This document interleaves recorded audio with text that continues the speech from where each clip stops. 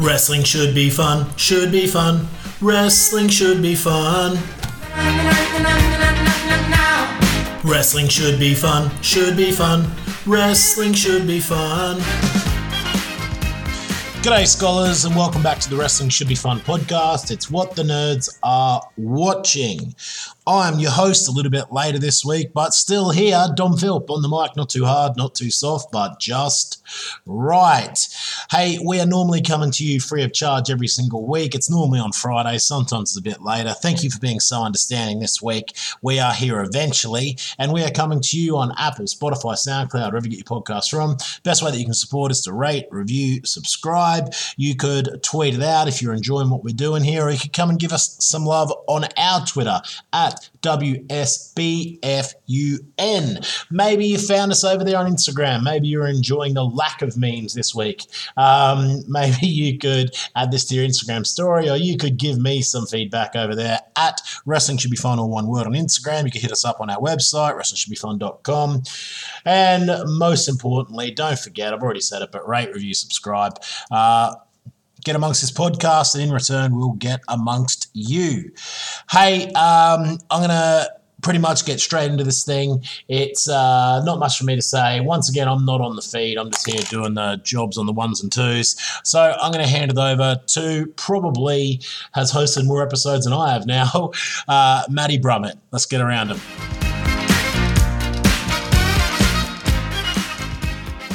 Put this out before, so... All right, shit, yeah. I'll try that again, Ross, because you've just started recording. Right, so we are... Oh, fuck that. Right, sorry, Dom. Third time lucky, mate. Welcome to the Wrestling Should Be Fun podcast. I think we've hit episode number 28, so we're proper vets now, aren't we? And yeah, we've got a bit of a special episode today, as well as me, your de facto host, Matt Brummett, because Dom's fucked off and doing something else, probably trying to educate the children of the UK or some other boring task. I've got Ross the Boss Casey with me. There's rumours that con man Matt Connolly might be doing a surprise Money in the Bank catching legs. Money in the Bank should be a new stip, but like with like doink on top of the case. As well as Ross, we've got a special guest today. So Josh, I don't know if you would like to introduce yourself and your podcast. So I'm Josh, huge wrestling fan. Been following the guys on Twitter for a while now. Really enjoy their own stuff. I've got my own wrestling blog and my own podcast, which is called, the blog's called Nobody'sReady.com, which is from Oscar's catchphrase. Back when, do you remember Oscar, guys? Do you remember her? Remember her? She used to wrestle on WWE. Anyway, so yeah, I've got a blog where I just write various wrestling stuff, reviews of shows, top tens, all sorts of stuff just to keep me occupied, and the same stuff with the podcast as well. Excellent. So let's kick off then. Rossi, have we got a call-up sheet today? Are we going straight into what the nerds are watching? We do have a call-up sheet, and I think it'll be quite nice to have a call-up sheet, as we haven't had one for a while.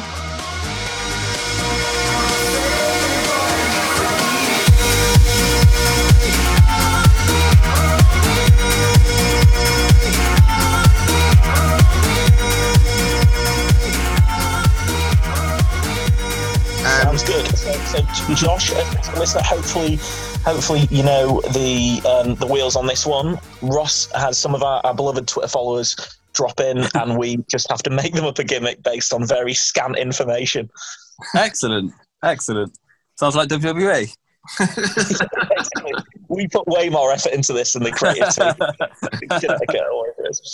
Okay, so we've actually had 20 entries, which I think is an absolute high for us. So I'm not going to pick out all 20. I'm going to try and find the better names. Well, I think we should leave the other half till next week. Make sure everyone gets their day in the sun. Surely, we don't want to be building up like that. We can put them on WSBF Dark Elevation.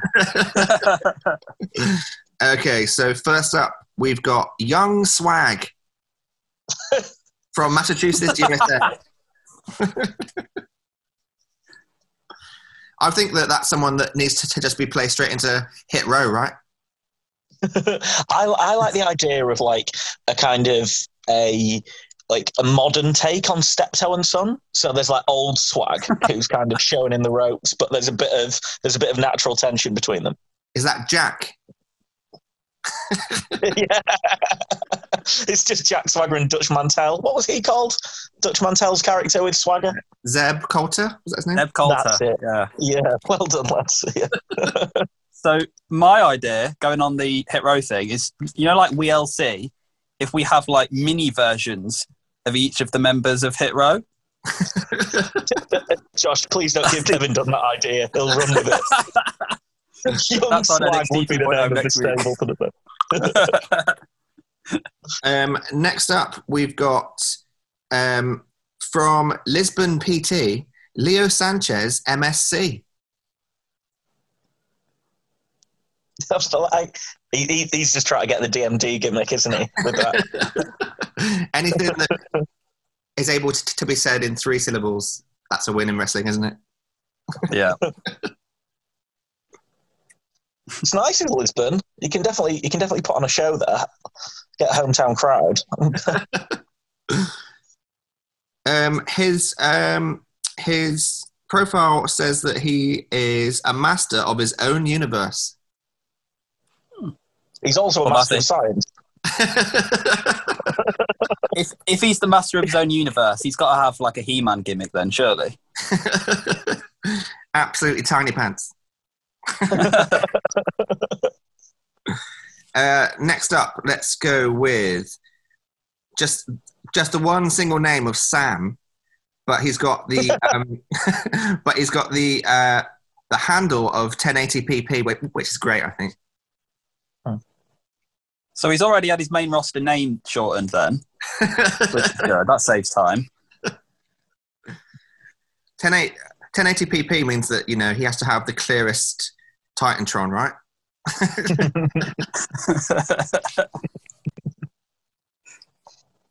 He's also, I mentioned that he's just from somewhere, which is, you know, slightly... That's bullshit. It's parts unknown. What's he doing? Yeah, he's not with the... To say that he's like, just like he's just yards from parts, just a small step from parts unknown. And then next up, we're going to go to New York, and it's Grime Time. I mean, that writes itself, isn't it? And with the G. Yeah.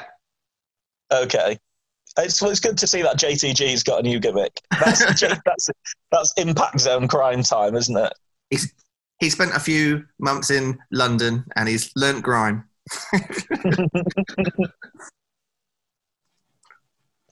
So yeah, that one pretty much books itself. Let's have a look at some more. Let's end it on involuntary zeitgeist. What? I mean, if I'm thinking like Vince McMahon would think, like, he's a scientist, isn't he? He's just a scientist. That's what he is. By the way, involuntary zeitgeist is like ready-made for WWE. Do you know when like the creative team just like phone it in and throw like 2 words together that don't really make sense, like charismatic enigma or lunatic fringe? Involuntary zeitgeist is the fits that trio. Like Michael Cole just enthusiastically saying involuntary zeitgeist. It's like, this means fucking nothing. What are you on about? But yeah, it'll be on a t-shirt. Yeah. There's his logo. Well, there's the t-shirt sorted. So already. He's got his own logo. No, right? Keen. So that's the call-up sheet. We'll do the rest next week. And thanks, everyone, for answering the shout-out. And we hope that everyone's dreams have come true.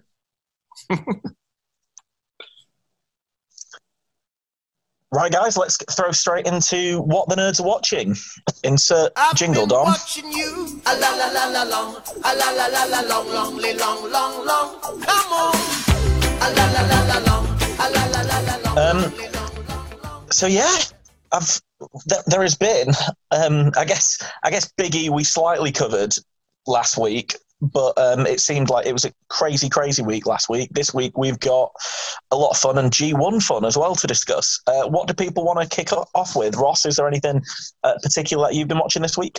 So I've had a busy week hosting Friends. So I've actually only managed to get round to watching SmackDown since we last chatted. So I'm happy to chat SmackDown once you guys have done your G1 and AEW. And I'll just pitch in with what does that mean? I hope it's exactly that. That kind of works well then, because the only show I watched this week has been Rampage, so that's perfect. Great. Well, Josh, we'll pick on you then. Rampage, how was it? It was very much a bit like Dynamite in the sense that it was very much like a go-home show for the Grand Slam shows. I saw someone describe it as skippable. I wouldn't say it was that. I thought it was a good show still. I thought the Britt Baker, Ruby Soho segment was insane.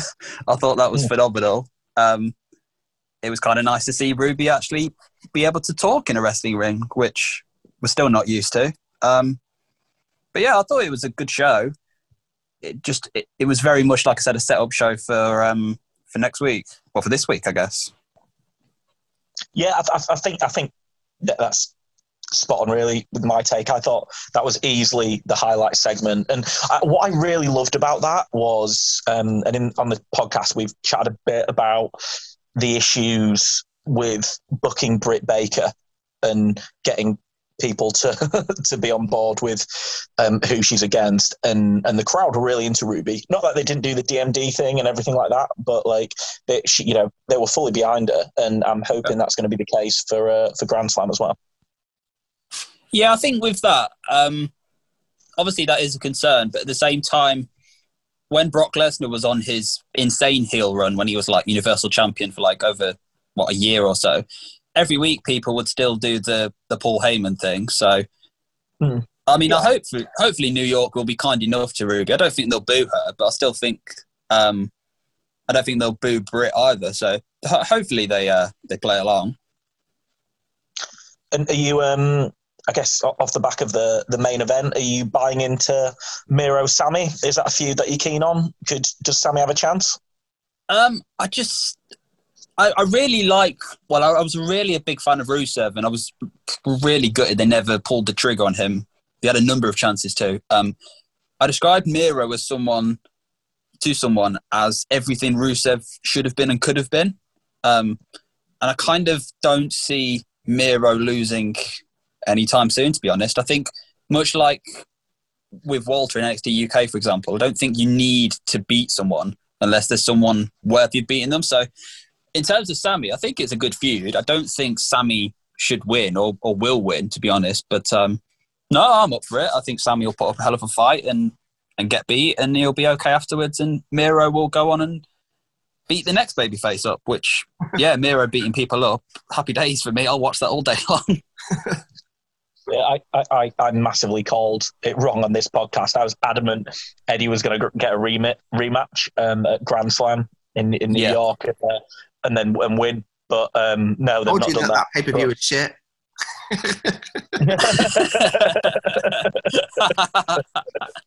Oh, God. Ross, what do you think of Miro? What mood are you in at the moment? Are you in everything is rubbish, or are you back to normal, Ross? No, I'm back to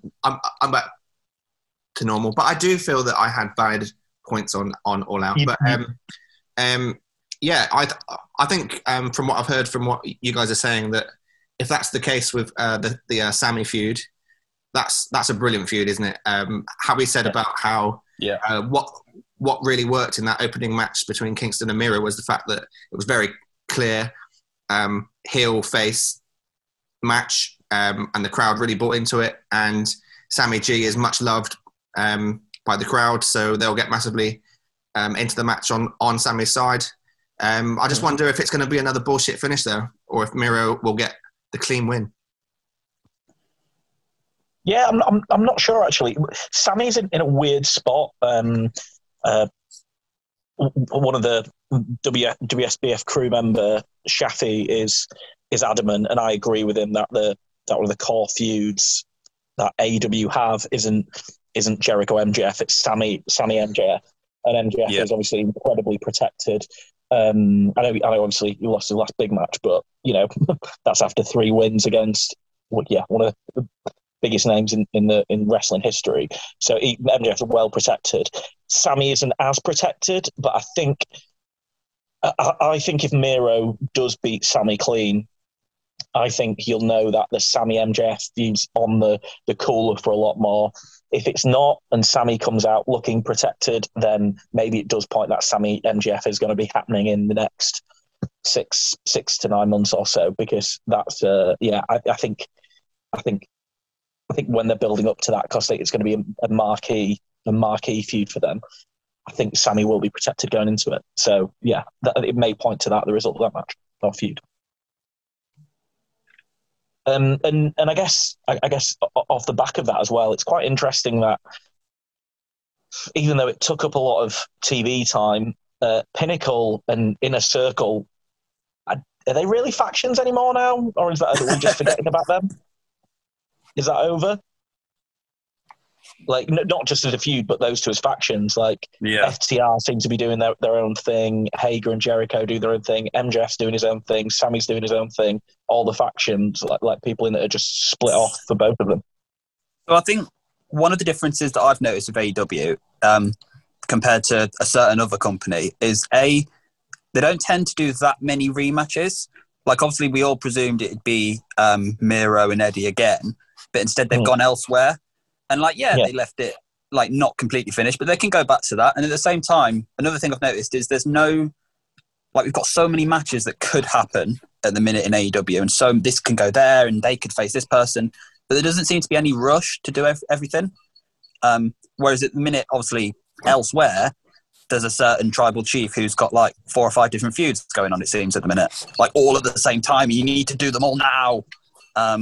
Whereas in AEW, it's a lot more patient and a lot more planned out, and I think the fans are willing to go along with it, just because they know they're going to get everything they want eventually. It's just a matter of when, and when's the right time to do certain things, which I think AEW have a pretty decent track record of doing certain things at all the right times.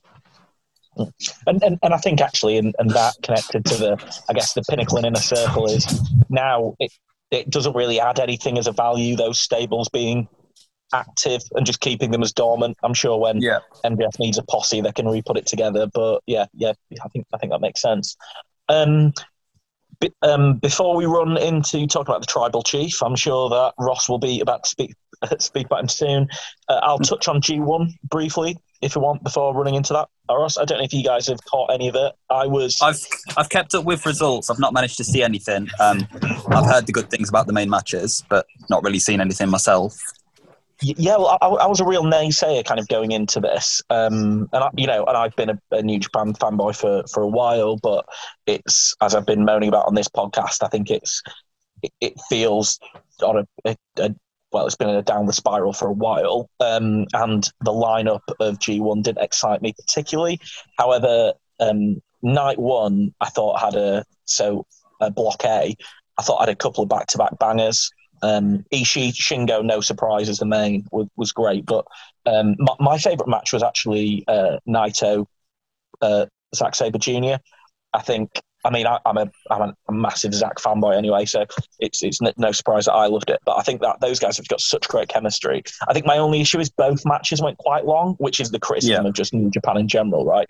But the issue is, I think I think having 2 matches both go like late 20s back to back, I don't know, didn't work. But the matches themselves stand alone, both worth checking out. And Block B, which I've got very, very little interest in, the lineup there. The one match that it did kind of stand out was Okada Tanner, and to no one's surprise, they had a cracking match. Not one of their best, but still a very, very enjoyable match. And again, like all their matches, a really good finishing stretch, final couple of minutes. So that they're also, again, cold take, but worth taking a look at. Matt, is Shingo the best wrestler in the world at the minute? I think if you look at his average match quality, I think you probably have to say yes. I think. Yeah. Yeah. Basically, every time he turns up, he puts in a bang. And I've been actually saying that I think his matches have probably been slightly overrated. If you look at general like cage match ratings or even like Observer, even though that's only one person, they seem to every time he gets in the ring, people are just like saying that it's match of the year contenders. I won't go that far, but even with me being a little bit of a spoil sport, I think it is him, to be honest. Yeah, that's an interesting one. Quickly before we move on, is there anyone else that you guys see? Is the tribal chief? Is he the other? Is he the one that people are talking about? And is that a professional segue? Ross? Neither of them finished top of the PWI list, did they? Just with my company hat on. Who was it? Was it Kenny? Yeah. Oh, yeah. I said to a friend beforehand, I thought it was a 2-horse race between Roman and Kenny. I don't know which one I would have picked personally, but they picked Kenny. I guess it's just one set of people's opinion at the end of the day. But much like with Meltzer, I think everyone gets their knickers in a twist about it. But yeah, they went with Kenny, and I wouldn't have argued with either of those two. But yeah, that's what they went with. Yeah, I think but PWI is kind of like semi kayfabe, isn't it? And I think probably from that point of view, it makes sense that Kenny's that Kenny is the guy. But from actual wrestling, in ring stuff, I think it's Shingo, and that's no knock on Omega. I actually would rather watch an Omega match than a Shingo match, just because I particularly like Kenny's style. But trying to be as objective as I humanly possibly can, which is really hard. But I'd probably go Shingo. Yeah. So Ross, do you want to make the case for the tribal chief and segue into SmackDown? I don't think that I would even particularly say that Roman is worthy of being better than Kenny this year, but I would certainly say that he's worthy of being number 2. Maybe he's the best character in wrestling, if not the best wrestler. Yeah, I think that... What about Reginald? Reginald's bloody great. What about Omos? Also great. So, yeah, like, Roman has been excellent, and that's largely because it's pretty much been the only long-term storytelling that the WWE have done in many, many years, right? Like, this story has been going since SummerSlam 2020 when he returned and took out Braun for the title. And it's lasted the pace in terms of it's not got boring. It hasn't. It's still got plenty of mileage, which is fantastic for us wrestling fans. And it carried on SmackDown with the latest Tribal Chief stuff, where Paul Heyman basically claims that now that he had no knowledge of the fact that Brock Lesnar was at SmackDown, and there's the slight thought there that he's lying to Roman, and Roman's got to kind of second guess himself whether to trust Paul Heyman or not ahead of the match, which I think has just been announced for Crown Jewel. Which is interesting because it seems to be that's the pay-per-view that they seem to always change title for the Universal Championship. It seems to always change hands at that pay-per-view. Please don't remind me, Ross, please. Don't talk about that. I know that Matt, that Conman, who's popped into the chat, will be keen that Roman keeps hold of it for his 5 picks of 2020. 2021. It's been a long year. And that was the main kind of like angle of the storyline. And then you had Big E turn up on SmackDown, which was quite interesting because obviously he's the champion over on Raw now. But with the draft coming in just 2 weeks' time, I guess he's going to probably do double duty. And it looks like Roman may be doing the same. I don't know if you guys saw, but they're hot-shotting the 6-man tag on Raw tonight. Yeah. I'm assuming that they're just trying to spike a rating, which I don't think there's anything wrong with that necessarily. They're trying to make the best TV shows. They haven't really built like anything for for the six man, which is a bit of a shame, but it's pretty much readily made. And who knows, it might just be announced that it's going to happen, be the main event, and then be a schmoz. Who knows? Ross, do you think there's any chance that the reason why they're hot-shotting it is because one of the two may not be champion in a couple of months, or do you think it is just what it says on the tin? Yeah, we spoke about this offline, didn't we? And there is a chance that Crown Jewel happens in between, and Roman loses the title. But to me, I think it's just a ratings pop. I must admit that I didn't take any notice of if the ratings were better or worse because they announced Big E last Monday. I don't know if you guys noticed it online. I think I heard they were okay. Yeah, I heard they were just okay. I heard also that they're expecting to take a bit of a battering this week, hence the booking of the six man and a certain other wrestling event going on this week as well, which might have something to do with it. Yeah. So that's quite interesting because I know that friends of mine who are massive Big E fans were tuning in. I know it doesn't really count for the UK, but I'm sure that there was people over in the States that did the same. And then match-wise, the first match was actually really good. Big E and Finn Balor up against the Usos. That was a really great match, and the crowd were really into it. And quite interestingly, for SmackDown, Matt Brummett gave me the stat offline that there's only been something like 9 minutes of wrestling in the last 6 episodes for the female roster. Wow. And the match. I think it's 2, Ross. Oh, really? Bloody hell. That's shocking, isn't it? And it was literally like a 2-minute match where they pulled out the same angle that they did on NXT with Mandy Rose, where the match was completed by a count out after getting hit in the face and taking the count out loss.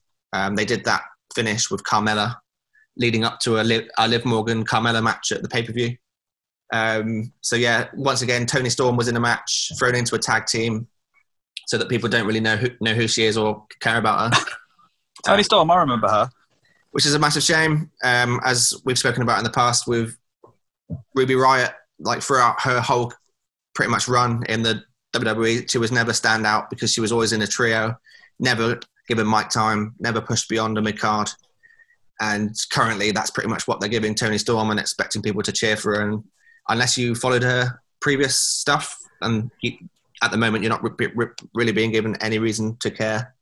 But on the plus side, the one feud that they are pushing on the female side, whilst they're not wrestling, Bianca and Becky are doing a great job. I know that we spoke about after the SummerSlam show that some people felt that Becky wouldn't get booed no matter what, and it seems like she's done a great job of turning the crowd, and it's making Bianca a bigger star, in my opinion.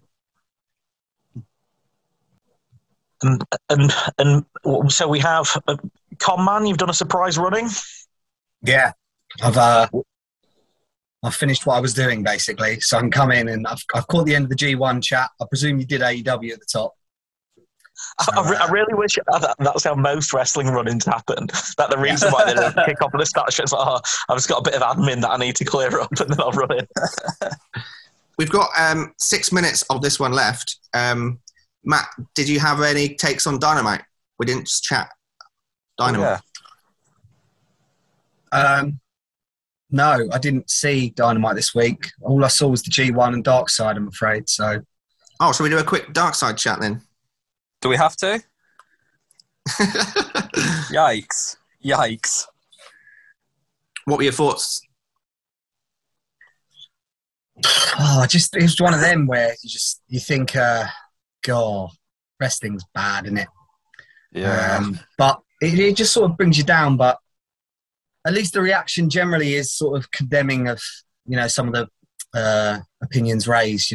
That's the positive. I know there's always people out there that will defend some of the things said by Dreamer and some of the actions of Flair and stuff. But yeah, I suppose these are stories that do have to be told, and I don't think they're going to get any better with this week's episode about Canyon. And obviously, I think it's going to open the floodgates for other stories. I saw today something about Rene Dupree coming forward about bullying he suffered when he was there and things. So Yeah, saw that. Yeah, so as much as I don't want to crap all over one of my all-time favourite wrestlers, the story I read was that The Undertaker apparently bullied him because Rene Dupree didn't want to go out drinking with the guys. That was the story I think I read. But yeah, like you said, Matt, I think it was uncomfortable watching, but like you said, I think it's good that these stories are being told now. For so long, obviously, these stories weren't told, and I think it says everything about, in a good way, I think it says a lot that the reaction was so, major to it, and that these things are now being exposed rather than being hushed as they were many years ago. The one thing that I found super interesting was the fact that all those people that were there, bar RVD, I would say, were all people that kind of went on that talking heads thinking like, yeah, let's kind of reminisce in a romantic way about that Plane Ride from Hell almost, or at least someone like JR just kind of say, yeah, it happened, but there was nothing that I could do to stop it, when clearly there was, like how they challenged him a little bit on the reason why Ric Flair wasn't reprimanded seconds later, of him saying, I fired Goldust because people have to be held for their actions. And then they asked him about Rick, and then he kind of went a bit white and was like, good question. Like, clearly enough wasn't done to stop that kind of toxic environment that was there at the time. Did you read that, Ross, or did you read more that was JR saying Rick should have been fired, but people above him kiboshed it? In defense of Ross, it was kind of the vibe I got as well. It was basically, The vibe I got watching it was that because he was Ric Flair, basically.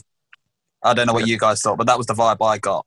But my point was JR insinuating that he would have fired Flair, but above him stopped Flair being fired. Yeah, I mean, he kind of literally said exactly what Ross said. He kind of gave a look to the camera and said, good question, which kind of left it open-ended. And I got the same conclusion from it that Ross did, in the sense that if it was anyone else but Ric Flair and the star that he is, maybe things would have been different. I just was coming at it from the angle that he's in charge of talent relations. He's he could do a lot more in that environment, I think, to have stopped that sort of stuff. Whereas he had that kind of thing where he was like, it shouldn't be my job to stop these guys doing what they're doing. And the same where Terry Reynolds made the claim about Brock Lesnar, and he was like, well, I wasn't told about it. Yeah. And if everyone made those complaints, then et cetera, like it was very much like just pass it off. And that kind of whole thing of don't sell it seemed to be, let's just throw it under the carpet, Ladies and gentlemen, it's time for our main event of the evening. As always, I've got absolutely no idea what the boys are going to talk about, because this is the first time I've listened to it as well. What horrible work from your regular host. But regardless, this is the Wrestling Should Be Fun Roundtable. Ever felt like this? Have strange things happen? Are you going round a twist? Have you ever felt like this? Have strange things happen? Are you going round a twist? If all the Right, so I think we have got a few roundtables today, but I think let's kick off with our guest, Josh. What would you like to discuss? So mine's a bit of a general one. I'm intrigued by your guys' thoughts on it, though. So for those of you who heard my round on Shock Mastermind will know that my, I guess, former favourite WWE superstar was Bray Wyatt. And obviously his non-compete clause is up in, I think, a month or so. So basically my roundtable is, where do you guys think is next for him? Obviously there's been talk of him going to AEW or him going to Impact. I personally, as a fan of his, would prefer him going to Impact. Basically, I think they kind of do the magic kind of different stuff. Well, not better than AEW, but they do it, basically. They've done it with like Su Yung, with Rosemary in the past. I think if he goes to Impact, there's more chance of him being like a top guy over there. And I just think it would work better for him. So intrigued by your guys' thoughts as to where, I guess, the former Bray Wyatt will end up next. Conman, do you want to kick off this one from the WSBS side? Well, I can, but I've not got anything exciting to add to that because I'll probably agree. I think Impact would be a good little place for him to go and try out some stuff with a smaller audience, which is, AEW feels like that Dark Order stuff is always going to draw him in. So it's kind of sink or swim if he goes there, and that's got to fly, or he ends up in a Matt Hardy position, which ironically is probably the position he needs to be in Impact, where he's just given freedom to go and be a nutter and do whatever the hell he wants. And, let loose. Whether he reunites with Braun over an Impact or not, I don't know. Whether that's something they'll go with. I know they've been teasing Braun a lot, or Titan, as I think he's going to be calling himself. But yeah, that's what I would say the same. I'd say go Impact, and then AEW's not going to go anywhere anytime soon. That avenue's down the line, and he can be a hotter prospect or product when he goes there. Yeah, I think that you're pretty much spot on there with the fact that Impact have been the company that seem to have been way more successful at doing the kind of the well-shot matches that are pre-taped and all that sort of thing. Bray Wyatt is someone who differs opinion, I think, sometimes in terms of match ratings and things like that. Off the top of my head, the matches that he had that were great were the ones where he was up against the best wrestlers. And I think my favourite of his matches are probably the Royal Rumble match against Daniel Bryan. And I don't know how much that's just because it's Daniel Bryan. But he can wrestle, and if you put him in Impact, he can do all the magical stuff, and that's great for him. In terms of who would be up against, maybe something fun would be like him up against Sammy in the kind of Sammy does the whole hacking stuff and Bray doing his stuff. It could be pretty wacky and fun. But in terms of potential going over to AEW, I think I would love to see it booked as Hangman finally getting his win with Dark Order, like celebrating around him, and then let them have that moment so it's not ruined. And then maybe the following Dynamite, Bray appears and is that force of evil that turns the Dark Order back to the dark side, and then you get Bray against Hangman. I think that would be a pretty cool storyline. But like you say, it doesn't need to happen straight away. Although I do know that apparently the day that he's able to be on TV is Halloween, right? Is that right? Yeah, I think it's the October 29th Dynamite or something like that. I read somewhere it was October 29th, so yeah. Yeah, so as it's not on the exact day, I probably wouldn't be... I think if it was Vince Russo and it was the 90s, he'd definitely be on that show. It'd be a Halloween-themed street fight against John Spears. Yeah, Bray Wyatt seems to be an amazing mind as well, so who's to say that they don't just have him as like a backstage guy for a bit anyway, just use his mind. Could be join the accounts team or something like that. Marketing. I think I echoed your guys' thoughts. My also reason, and this isn't dissing Bray, but I just think there's too much going on in AEW at the moment. I don't want it. Just let him and Braun go do their thing elsewhere. I think makes sense for me. I think there's just so much excitement going on in AEW. I just think focus on all the fun stuff that's happening now, and not and maybe let that one slide from an AEW point of view. If Bray did turn up, I think I'd like to see again. For exactly the same reasons you guys have all touched on, because they're not really a place to do magic-y stuff like that. My favourite iteration of Bray was back in FCW. I know that really sounds like the awful, that really popular band's best album is the one that they did in their own garage that you've never heard of and is only released in Japan. But generally, that was when I was covering FCW loads. Was doing the coverage for PW Torch back then, and then I was just in love with Bray in FCW from day one when he turned up doing his whole what's the De Niro Mercy? Yeah. But the De Niro the Cape Fear thing, Cape Fear thing, and I was just like, this is fucking the hottest thing I've ever seen. So I think doing that where it's like a very sinister bloke, but still operating within conventional understanding around physics is probably where I'd like to see that. But yeah, for me, just for a change saturation point of view, as a project manager would say, I would prefer not to see him in AW. Pretty much a clean sweep for Impact. Yeah. Which is great, right? That's a good thing for Impact. Like, I don't think we'd have said that a few years ago. We'd have gone anywhere but Impact. So it's great they've managed to turn their reputation around. Yeah, see, me as a Bray Wyatt fan, like you said, the fact that I am proposing for my guy to go to Impact, I think says a lot about them. The fact that I just think that's the best place for him. And you've mentioned Titan. Would you guys like to see Eric Redbeard, as he's known now, and more importantly, maybe his younger brother rock up with him? That would be something. More big boys. Right. I assume in one of the waves of release, he hasn't managed to dodge that. He must have been released at some point, right, Bo? I think Bo's gone, isn't he? Yeah, Bo's gone. He's starting a cooking channel on YouTube. Is he? Yeah, I saw that the other day. Good for him. It's like his little picture. He looked like the Naked Chef or something, because I think he was topless as well, which was great. I might have that bit wrong. I might have just imagined him in his trunks.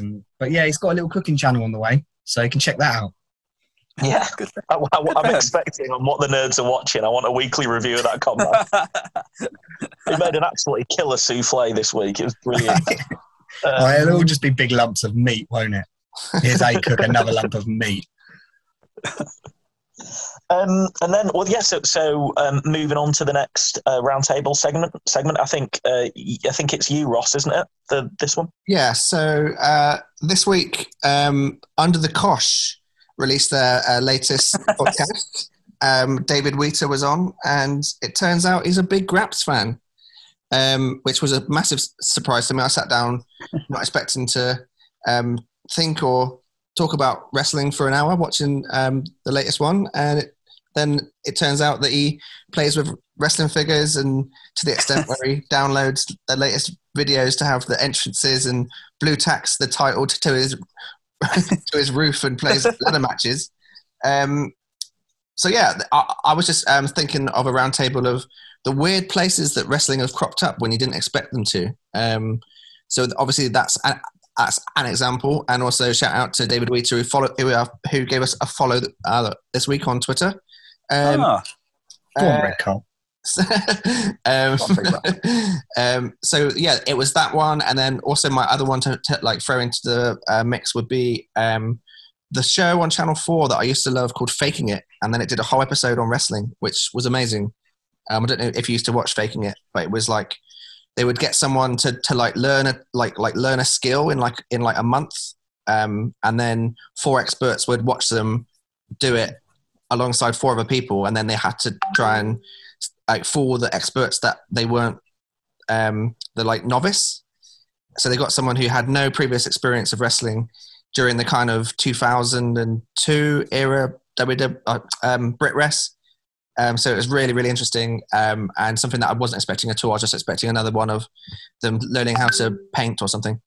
So the only one that springs to mind for me is kind of like, because I have a few people from my work on Facebook, and obviously they know that I'm a big wrestling fan, and every now and then a few of them will mention stuff about wrestling, but it's really weird because they're only like casual fans. They'll only mention like really random casual stuff, like, oh yeah, I remember watching Rey Mysterio in like 2003, or I remember watching this match here. And I guess I have that.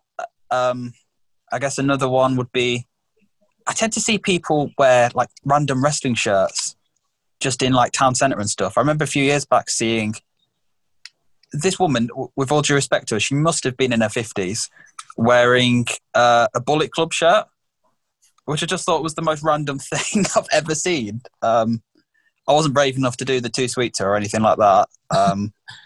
Those guys really sold those shirts, eh? Yeah, they busted those demographics.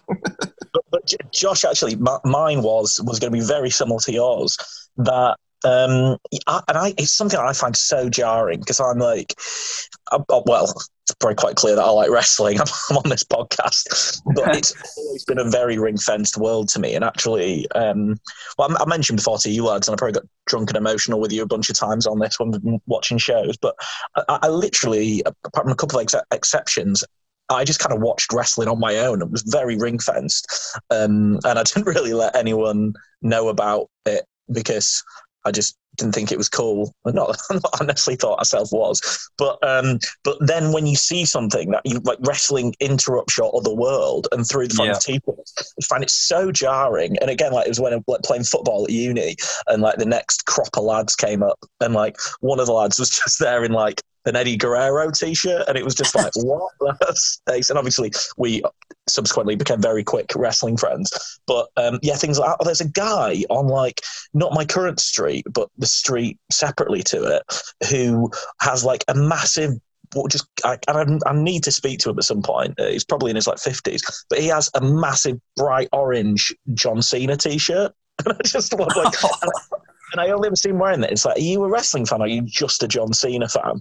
I want to find out. But yeah, it's really interesting. I find it very jarring when I see it outside of my, in my normal life, if there is such a thing. So something I've just thought of. I've had a couple of people come up to me recently and ask me about CM Punk. Have any of you guys had anything from people asking about him since he's come back? Because I had a couple of people go, what's this company CM Punk's joining? And questions like that. So... Josh, I really hope that that's just like when you're not wearing any wrestling merch and just people in the street, like it's a real book. Excuse me, sir, have you heard anything about this CM Punk? Well, yeah. just like the bus driver. I'm pretty sure when we did our CM Punk episode, Dom was saying that happened to him a few times, right? Yeah. How about you, Matt? Well, firstly, that I agree with you, Ross. The Wheater episode of Under the Kosh was incredible. To hear him talking so passionately about his wrestling figure collection, I think he expected a bit more kickback and a bit more stick because he was very defensive about it. He's going, no, John Parkin was up for it, yeah. Yeah, they were backing it. They were, they just kept saying Stone Cold a lot, but like they were positive about it. I think he usually gets a bit more stick than he was getting there. Is there a podcast hosted by John Parkin that I don't know about? Oh, this podcast, if you're a football fan, go out of your way to listen to it. It's tremendous. And Ross, I was as shocked as you were when David Wheater, the former Bolton and Middlesbrough and Oldham centre-back, started talking about him playing with his wrestling figures. Actually, if we want to have more football podcast wrestling crossovers, I've got another one. I listened to another great football podcast. What's it called? The 90s one, Matt. Quickly Kevin. Yeah, Quickly Kevin. And on one of the episodes, they were talking about SummerSlam there, like SummerSlam 92, the big one. And I got really pissed off and I didn't really listen to it because the guy who was supposed to be defending wrestling didn't really do the job. And and I was just like, oh, and I really like the show usually, but and then they all just started slagging off wrestling. I was like, oh, well, this is not what I hoped from this. Yeah, no, I'm with you on that, Bron. Yeah, and then I've now gone back to saying I think I was ready maybe for like my 40th birthday in 4 years I might come out as a wrestling fan, but now I'm going to push it back to 50 on the basis of that podcast. I have a weird one that I think I've told you before in a group chat, but I went to my local Tesco, which was 24-hour pre-COVID, and I probably had a few shandies, and I was feeling I was just going to get some snacks in for the night.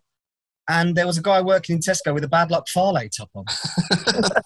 Wow, that is niche. Absolutely niche, isn't it? So I got chatting to him. Bit of a strange lad, but he loved his Japanese wrestling. And he goes to a lot of the shows at York Hall when the Japanese lads are over. So I added him up on Facebook. He's got photos with Evil. And he's got photos with Sonada. And, wow. Like all the guys that Rev Pro brought over. And his dad is also a wrestling fan and wears New Japan merch. I've seen him in McDonald's wearing New Japan merch. So there's two New Japan fans knocking around Bournemouth that I've know to say hello to, but don't know them much better than that. But that's as weird as I've had it. Just two random lads around my way. I was just about to say that I'm a big fan of Tesco letting someone who works there to wear a Bad Luck Fale t-shirt. Yeah. Yeah, they're very distinctive, their stuff. Usually that little blue number's out, isn't it? But no, he was just going with the Fale stuff. It's weird because traditionally Tesco's very much an all Japan outfit. Yeah. Well, there's a guy who wears a Kento Miyahara top as well. And, No, there's not. There's not. Of course, there's not. In terms of North London towns with wrestling bump intos, Matt, that is a terribly constructed sentence, but you know it's not like an audio medium or anything. I've bumped into Jodie Fleisch outside Walthamstow train station. Amazing. What that is a real thing, and actually that's with my wife, and I said to her, "Oh, excuse me, I need to speak to this man," and she just looks at a random man sat on a bench. It's just like, all right, yeah, no, I just need to say how incredible he is. As a former big one PW fanboy, it was great, and he was just such a lovely bloke. And now, obviously, now that you're seeing like in his current progress run, he does interviews and he comes off like a lovely bloke. But in IRL, he is just an absolute cracker. So that's another one, but it's still very jarring. It's like, oh, that's Jodie Fleisch outside my tube stop. Did you spot him because he was still wearing that silver chain? He was running up the side of the wall. The tube staff were furious. I had to explain, no, he's just doing what he's trying to do his wall run moonsault, and then they understood, and then I just got chatting with him. Amazing. So to wrap this one up, I've got a fun story of being at Ashton Gate around 2005 when BritWres was dead, and a local wrestling promotion that was that had their home of wrestling in Portishead, the town named after the great band, and Bristol City had their like halftime entertainment. And it was basically them plugging their next show in Portishead, and the main kind of champion came out. He was the babyface, so he was wearing a Bristol City shirt and like basically saying like, yeah, I've got this match against this dude. He's a right bastard, but don't worry, I'm going to get him. So get your tickets, £5 on the door, and then from nowhere, while she's doing this promo, a guy comes out like classic skinny. Long hair, not like 2005 wrestler, comes out in a Bristol Rovers shirt and hits him with a steel chair, and the crowd massively buy into it, and they're like, "Boo!" Amazing, that's amazing. And then the babyface then the heel does like a heel promo, does the whole like, "There's only one team in Bristol." I'll sell them tickets. And then the babyface comes back and beats him up. And then it's, buy your tickets. And I was just sat there watching, I don't know, Bristol City 0-0 against Northampton in League One in 2005. And at halftime, probably moaning to my brother and my dad about the game. And then suddenly I'm watching this promo unfold at Ashton Gate, which blew my mind and was just one of those moments, like you say, how your outside world meets your wrestling world. And I was just like, bloody hell, but I didn't buy a ticket. So as a bit of a segue, Ross, into the final roundtable, I don't know if that lad cutting the promo is going to make the list, but I'm interested in you guys. Who would you have as your 4 pillars of BritWres? So, and there's a bit of you can take it as you want. You can look at modern BritWres. You can look at who's had the most influence. You can look at just your personal favourites or 4 people over a different, different periods. I'm just interested who you guys will go with as your 4 pillars of British wrestling. And I'm going to pick on Ross to kick off. Oof. Okay, so to me, BritWres, when I think of BritWres, I know that there's been so many amazing people that have done amazing work to get it to the point that it got to in 2010 or whatever it was that the boom was, maybe 2012. So I'm going to go for the later ones. I know obviously the likes of Big Daddy and Giant Haystacks warrant plenty of praise for the amount of people that they got to watch that show on ITV. And then from a wrestling standpoint, you've got the likes of Tony St. Clair and Rollerball Rocco and all those great wrestlers. But to me, I'm going to go with kind of the BritWres boom guys. And I make no apologies for the fact that some of these people are going to be people that we don't like in terms of their actions. But to me, it's got to be Ospreay. It's got to be Havoc. It's got to be Zack Sabre Jr. And I think I'll throw in probably Marty. And I know that that's like awkward to talk about, but just in terms of people that had huge influence on the scene and making it go from small churches to what became pretty much the Progress Wembley, which is probably I'd probably say that's the pinnacle of BritWres. The 4 people that managed to get it from where it was to what it became. Those 4. And interestingly, Ross, no Pete Dunne on that list? Oh, yeah, Pete Dunne. But yeah, for me, I just think those 4, in terms of BritWres, doing the like hard yards in Britain, I think Bate and Dunne, through the network, did their damage, if that makes sense. They're great shouts, Ross. I'm really glad that one of us kind of went through just to purely focus around that period. Josh, have you got any thoughts on this? Obviously, a Brit, I don't know how much you are a fan of the actual wrestling this side of the pond. Can you say that? Yeah, I mean, if you're talking about British wrestling rather than British wrestlers, I kind of jotted a few names down, and most of them Ross has already mentioned. I think, regardless of what you think of him, I think you have to say that Will Ospreay is like the top one, given not only what he did in British wrestling, but also what he's done to promote British wrestling, and the fact that, like, as the guy who never lost the top belt in New Japan is now back in Britain wrestling. I think that's a massive thing. I think you've obviously got to say Marty, even if you don't want to. I think you've probably got to say Zack Sabre Jr. as well. I think he'd probably be my second behind Ospreay if I'm having to rank them. I had Pete written down as well, but I get Ross's point about maybe he's done his most notable work now in the WWE, banner.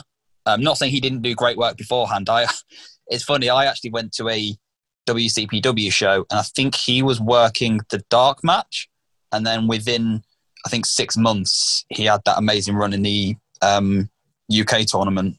In terms of another name to add to the list, I don't know, I'd struggle to pick 4, maybe because I've not watched as much British wrestling down the years as you guys. But yeah, I'd probably go with a selection of those sort of names. I don't know if I'm missing anyone out who's obvious. No, I think it is out of that crew. I think you do. I think probably between you and Ross, you'd probably smash them. What about you, Conman? Have you got any other takes on that? And again, either current or historic, or the question's kind of too big for me. It's too hard. I could accept any answers. So I'm just going to pick 4 people that personify my British wrestling enjoyment. So the first British wrestler I remember thinking, oh, I know them and they're British, was William Regal. Watching him on WCW as a kid, because I was a hipster kid who watched WCW, not WWF at first. So liking Regal before I knew who the British Bulldog was, and then British Bulldog turned up in jeans. So I'm going to go with Regal because I did see him first. And he then had that run in sort of 2001 where he, had a great WWE run then as well. So that was the first time I remember thinking, oh, British guys are in this as well sometimes. So he would be on there. The first time I went to an indie show, when I got past, getting back into WWE, I could pick Barrett because he was around at the time, but didn't really connect with him as much. But I went going to my first indie show in Stevenage, and the opening match was Shane Strickland versus Pete Dunne. Now, I didn't know who either of them were, which in hindsight is a bloody good match, isn't it? It was good at the time. I didn't know they were. So Pete Dunne would have to be on it because he's the first British wrestler I saw in the flesh, so to speak, and he was great, and I really liked him there. And then I got into New Japan, and Zack Sabre Jr. was bloody brilliant there, wasn't he? Like that New Japan Cup run, especially, probably the highlight of his run so far. And just his style is so unique. It feels very British as well. So I'd have him on the list. And then my final one would probably be one of the wrestlers that I've most connected with because I love the way he adds performance into his wrestling. And you all know, I'm going to say, if you know me, it's Cara Noir. Just absolutely adore the guy. Love watching him work. I'd watch him wrestle a Brum. I'm like in that category where it doesn't matter who he's wrestling anymore. I just love the guy. I love cheering for him. And so mine are selfish. They're not necessarily the 4 pillars, but they're my 4 pillars. whilst we're touching on it, can I just say that I actually went out of my way to watch the famous Big Daddy Giant Haystacks match. It's something, that's for sure. If you like rest holds, it's the match for you. Bondman loves rest hold. It's something. It's well worth the watch. Are the crowd into it there? The crowd are insanely into it. They're going absolutely mental for every spot, to be fair. That's just the sign of a great wrestler, right? Yeah, the crowd absolutely love it. And it's the most basic wrestling that probably us four between us could each manage. But yeah, the crowd go absolutely wild for the whole match.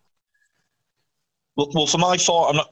I may go back to World of Sport for one of the for a couple of them, but I'm not gonna necessarily go Big Daddy. I was honourable mention. I was just because I've seen a bit of his All Japan work, and I know how much it kind of means for the wrestling business overall. But I was maybe thinking of Billy Robinson and throwing him in there. But I think I'll actually kick off with.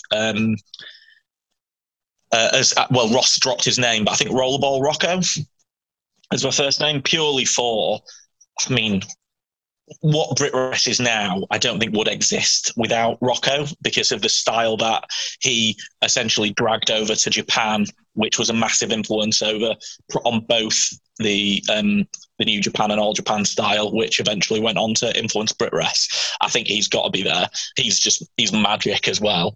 Generally, there's an argument in terms of importance in wrestling history, top 10 alone, never mind just for a Brit. I think it's a bit of a cliche choice, and I was kind of stepping around it, but I think you've kind of got to go Regal. I think more because how a lot of the BritWres crop fell in love with him because he kind of did cross over with the dying days of the World of Sport style, and then into the not dying days of the World of Sport style. He was peak. He used to tag with Daddy and stuff like that, as well as doing his stuff, but as well as crossing over to the American boom. And just because of, again, his influence with all these guys, and later obviously tangentially to NXT UK as well, I think he probably gets thrown in. Third, I'm going to go with a guy who is more famous for what he did in the US, but I actually think it was people like him that actually kept BritWres going during what people say is its dead days. I mean, like the kind of the pre-progress days, as probably a lot of people see that. I used to go watch him in 1PW, and that's Nigel McGuinness. Because I think, again, he's so key. And he was like one of the names on the card that you're like, oh God, Nigel, I've seen him in, Ring of Honor or whatever. But he's here in the UK and making it important. And obviously his influence is gigantic. Not just people like Zach Gibson and stuff, where it's very literal clear, but I think throughout it, again, that old school British style mixed with Japanese strong style and King's Road style, what makes BritWres as it is. He was a key part of that. And finally, for the fourth man, it's really difficult. You guys, the modern guy, you guys mentioned a lot of brilliant names, but I think I'm going to go with Pete Dunne.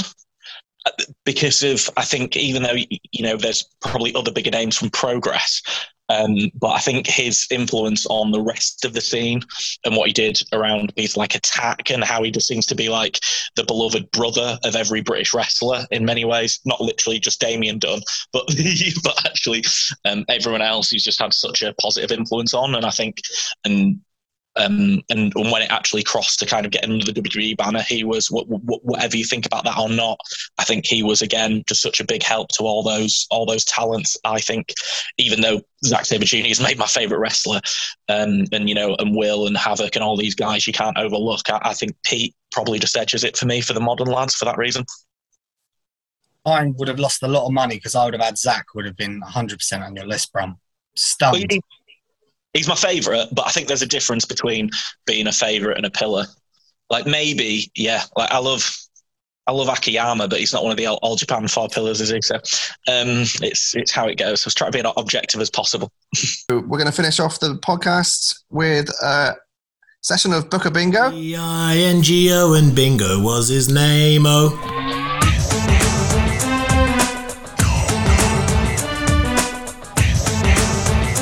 This is Booker Bingo.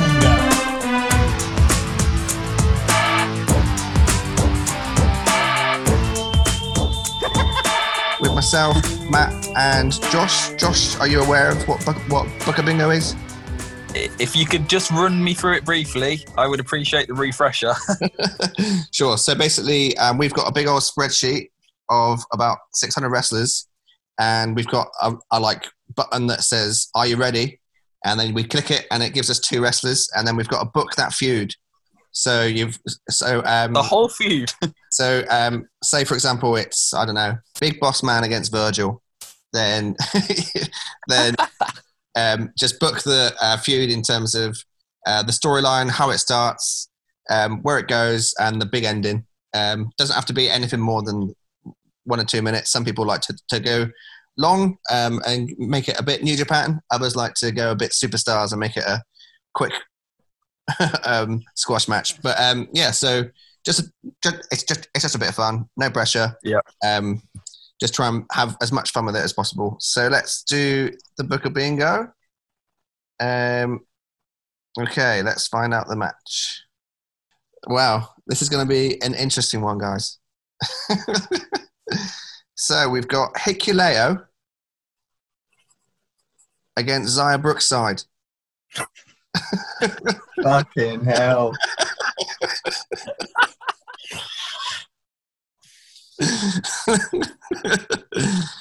Okay, so I'm going to have a quick go at it and just try and make it as simple as possible.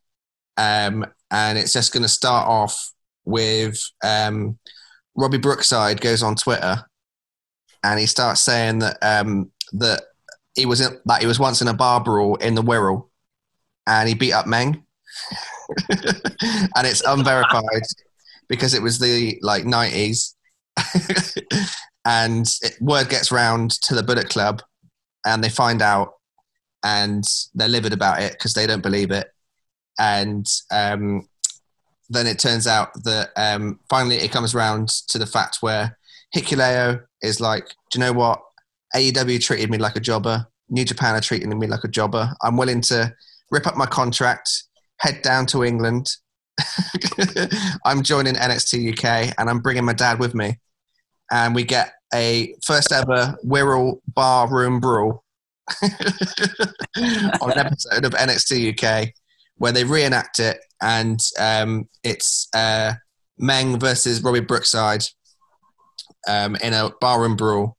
And Zara Brookside and Hikuleo are part of the match, but they're not actually wrestling each other. They're just there to kind of be the hype men and women for their fathers in this epic barroom brawl that, of course, ends after 3 seconds with a Tongan death grip.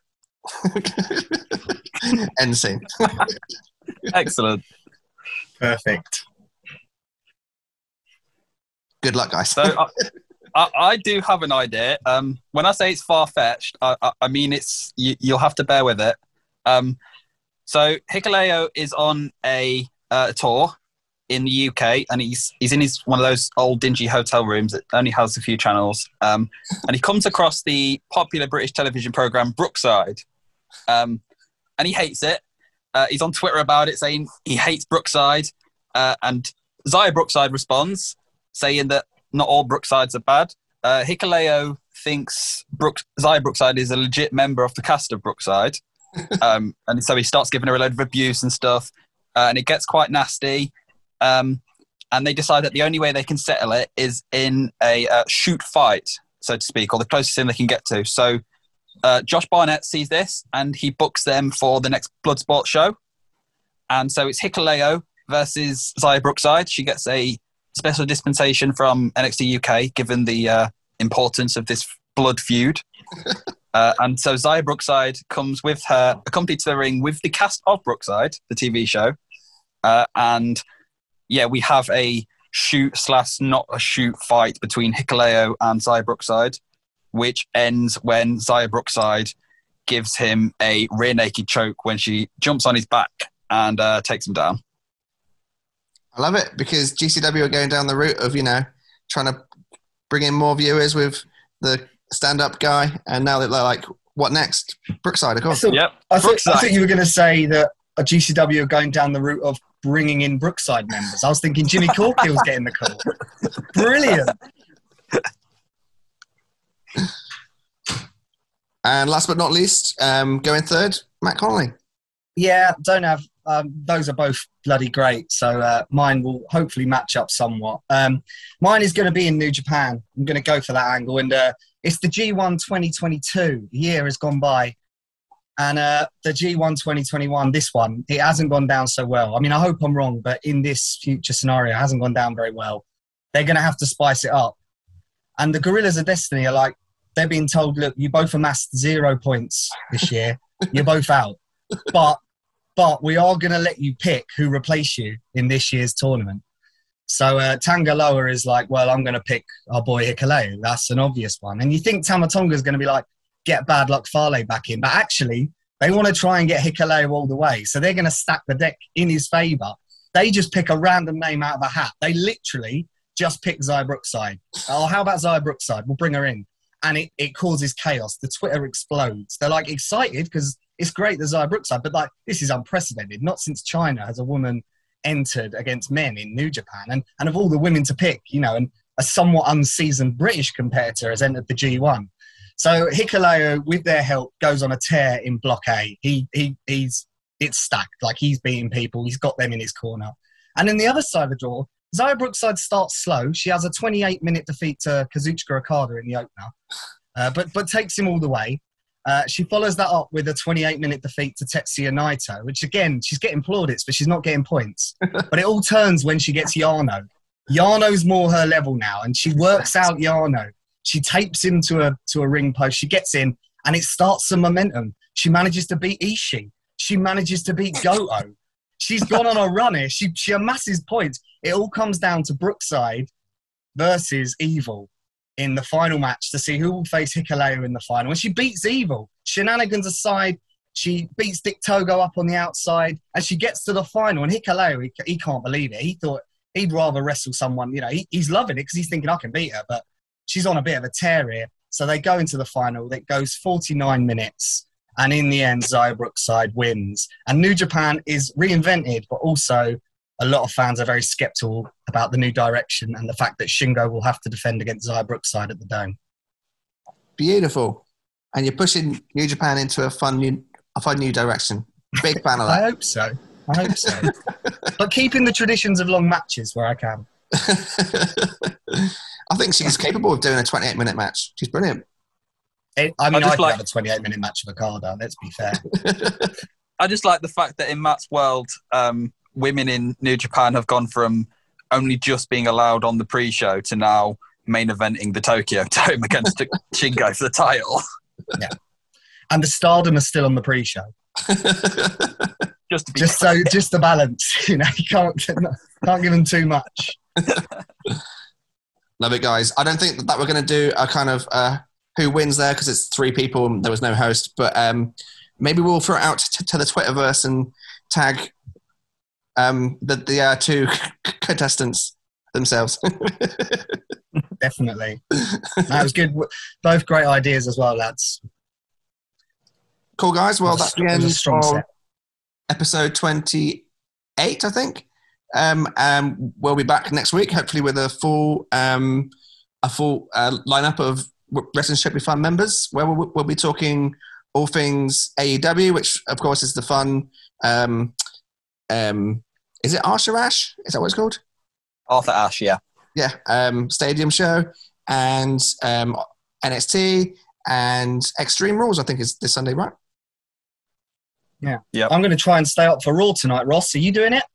I may well do, yeah. I'm going to give it an hour and see if it's boring. And if it's not, I'm going to try and plow through.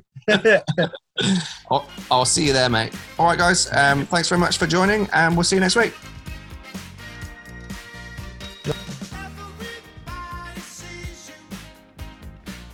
All right, scholars, there we have it. Another one in the bank here. Wrestling Should Be Fun, episode 28.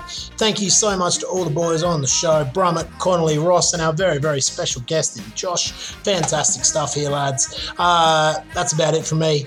Until next week, you know where to hit us up on the socials. And most importantly, thank you to you, dear listener. Don't forget, drink lots of water, look after your mates.